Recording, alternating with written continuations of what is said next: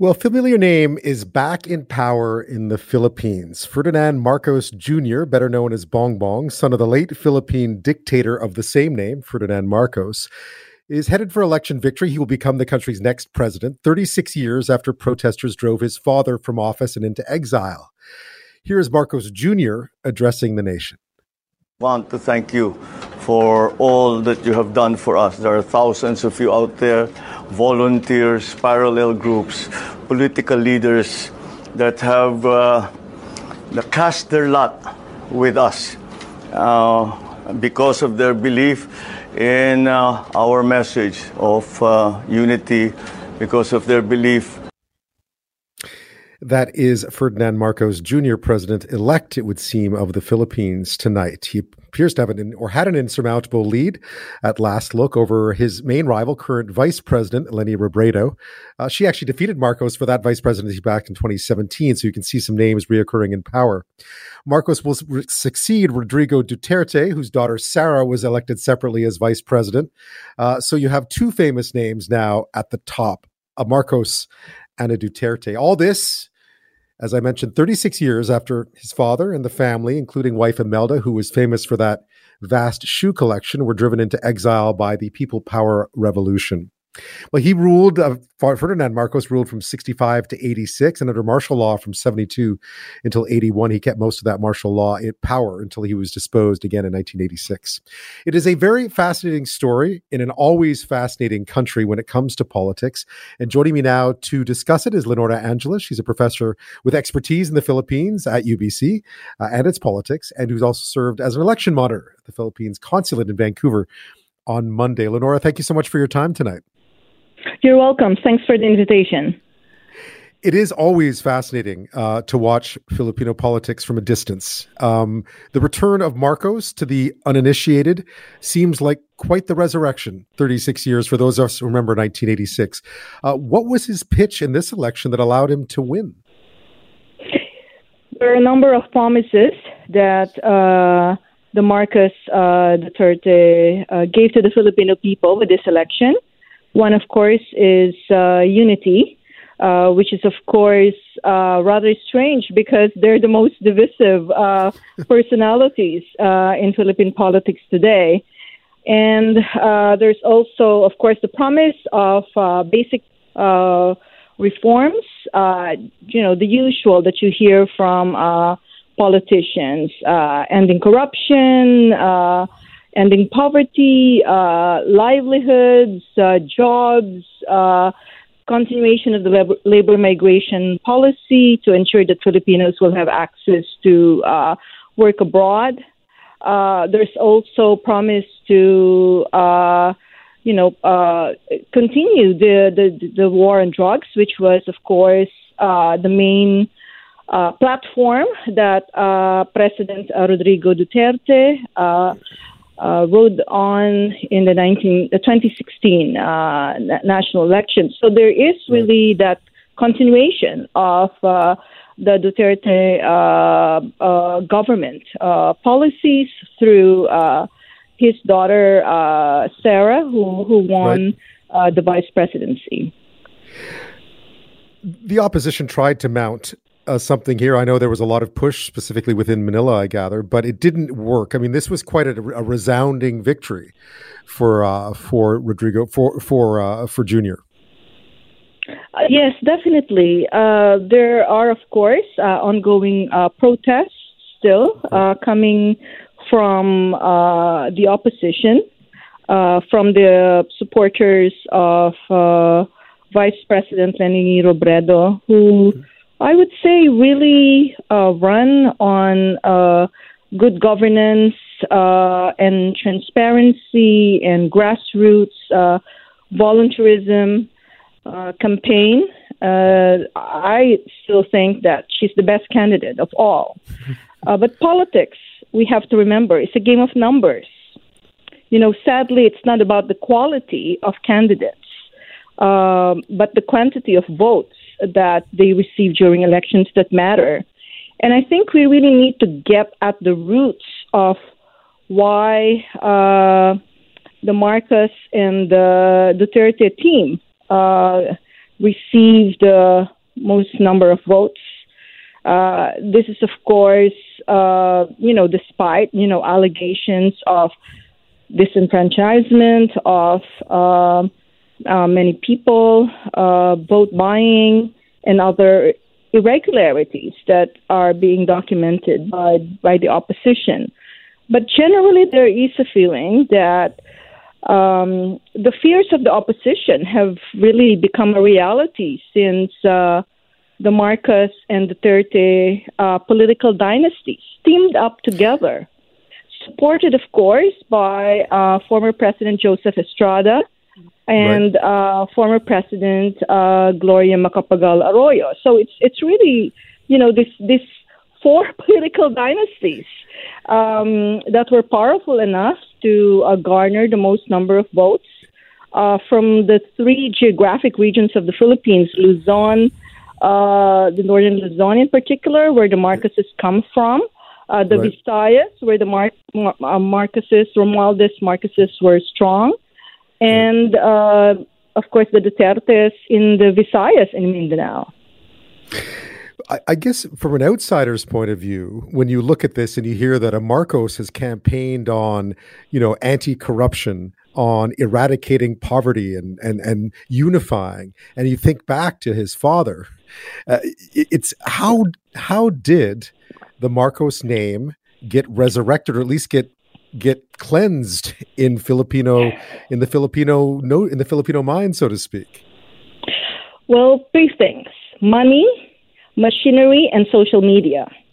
Money, of course, leads to, it used to be guns, goons and gold. There's still that element, but and of course the promise of gold that was circulating in social media, which to some people are really laughable, that there's so much gold in the Marcoses that they'll use to repay the Philippine debt, for instance.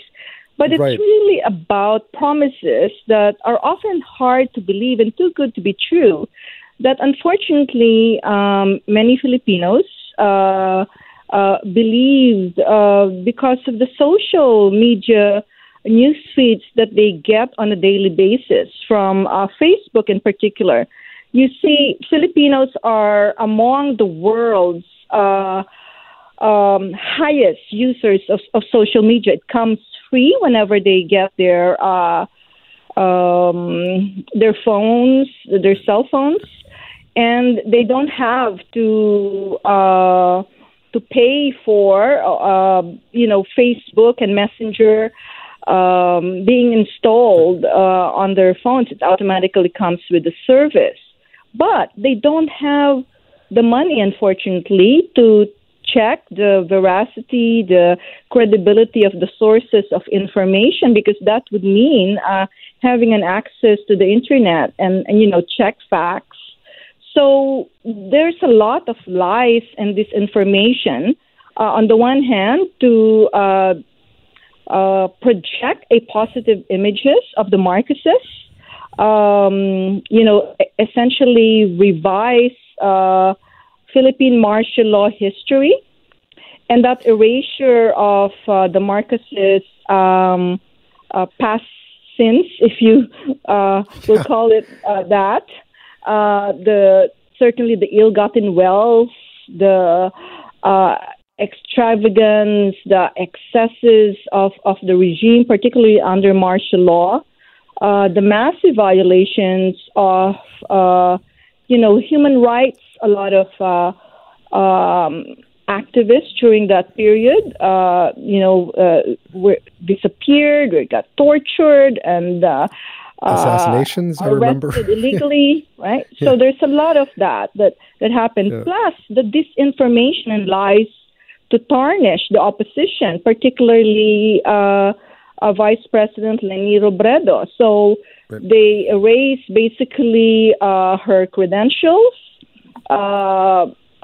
belittled her intelligence, and of course erase her public record as a civil servant or discredit that record. So, and it's only those who really do a lot of careful fact-checking, and who can do their independent search on the internet. Many people on the opposition camp don't realize that there's that big factor. People cannot access, use their own critical thinking faculties to verify the information that's being fed to them by pro-Marcos forces and pro-Duterte forces as well. Yeah, it seems like quite the rewriting of history in a short period of time. We'll take a very short break. I'm speaking with Leonora Angeles. She's a professor at UBC with expertise in the Philippines and its politics. We're talking about the victory of Marcos Jr., Ferdinand Marcos Jr. You may remember his father, who and his wife, Imelda, her of the shoes. I always remember that shoe story. I was a teenager, so that really stood out to me. But certainly Ferdinand Marcos was one of the more notorious despots of the later 20th century. His son is now president or president-elect of the Philippines. We'll talk a bit about what that means for the Philippines going forward after this. We're talking about the Philippines this half hour and a return to power for a familiar name, Ferdinand Marcos Jr., son of Ferdinand Marcos, who you may remember was essentially kicked out of power, exiled back in 1986 alongside with his wife Imelda and family after a popular uprising against years of corruption and martial law. Well, now his son is the president-elect of the Philippines. And I've been speaking with Leonora Angeles, a professor at UBC, about how that resurrection came to be and how the past has been rewritten in some ways to shine a more positive light on the Marcos years. Leonora, there certainly are some issues at hand in the Philippines now that are still very challenging, including, there's still the insurrection in the south. There's obviously economic issues after COVID. There's a rebuild going on. Lots of stuff to worry about. Is Bongbong, as he's known, up to the task of running the country?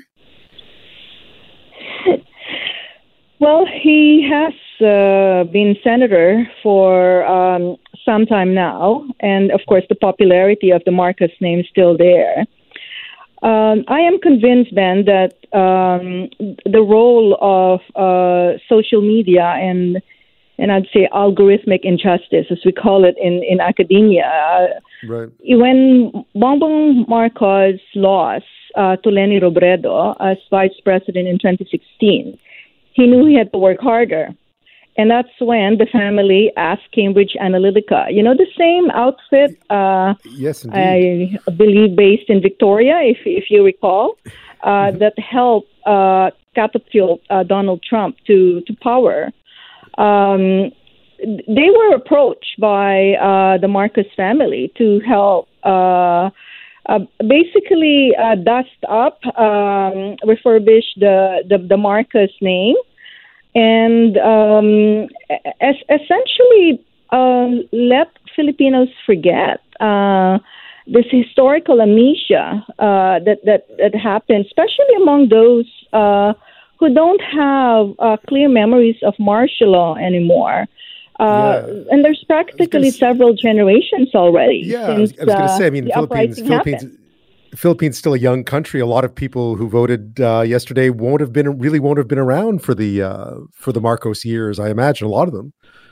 Exactly, and there's also older generations of people, I would say, who have remained Marcos loyalists. I mean, that's the term that we have used during the post-Marcos period, who were, of course, against all the post-Marcos liberal democratic governments that happened from Aquino I to Aquino II.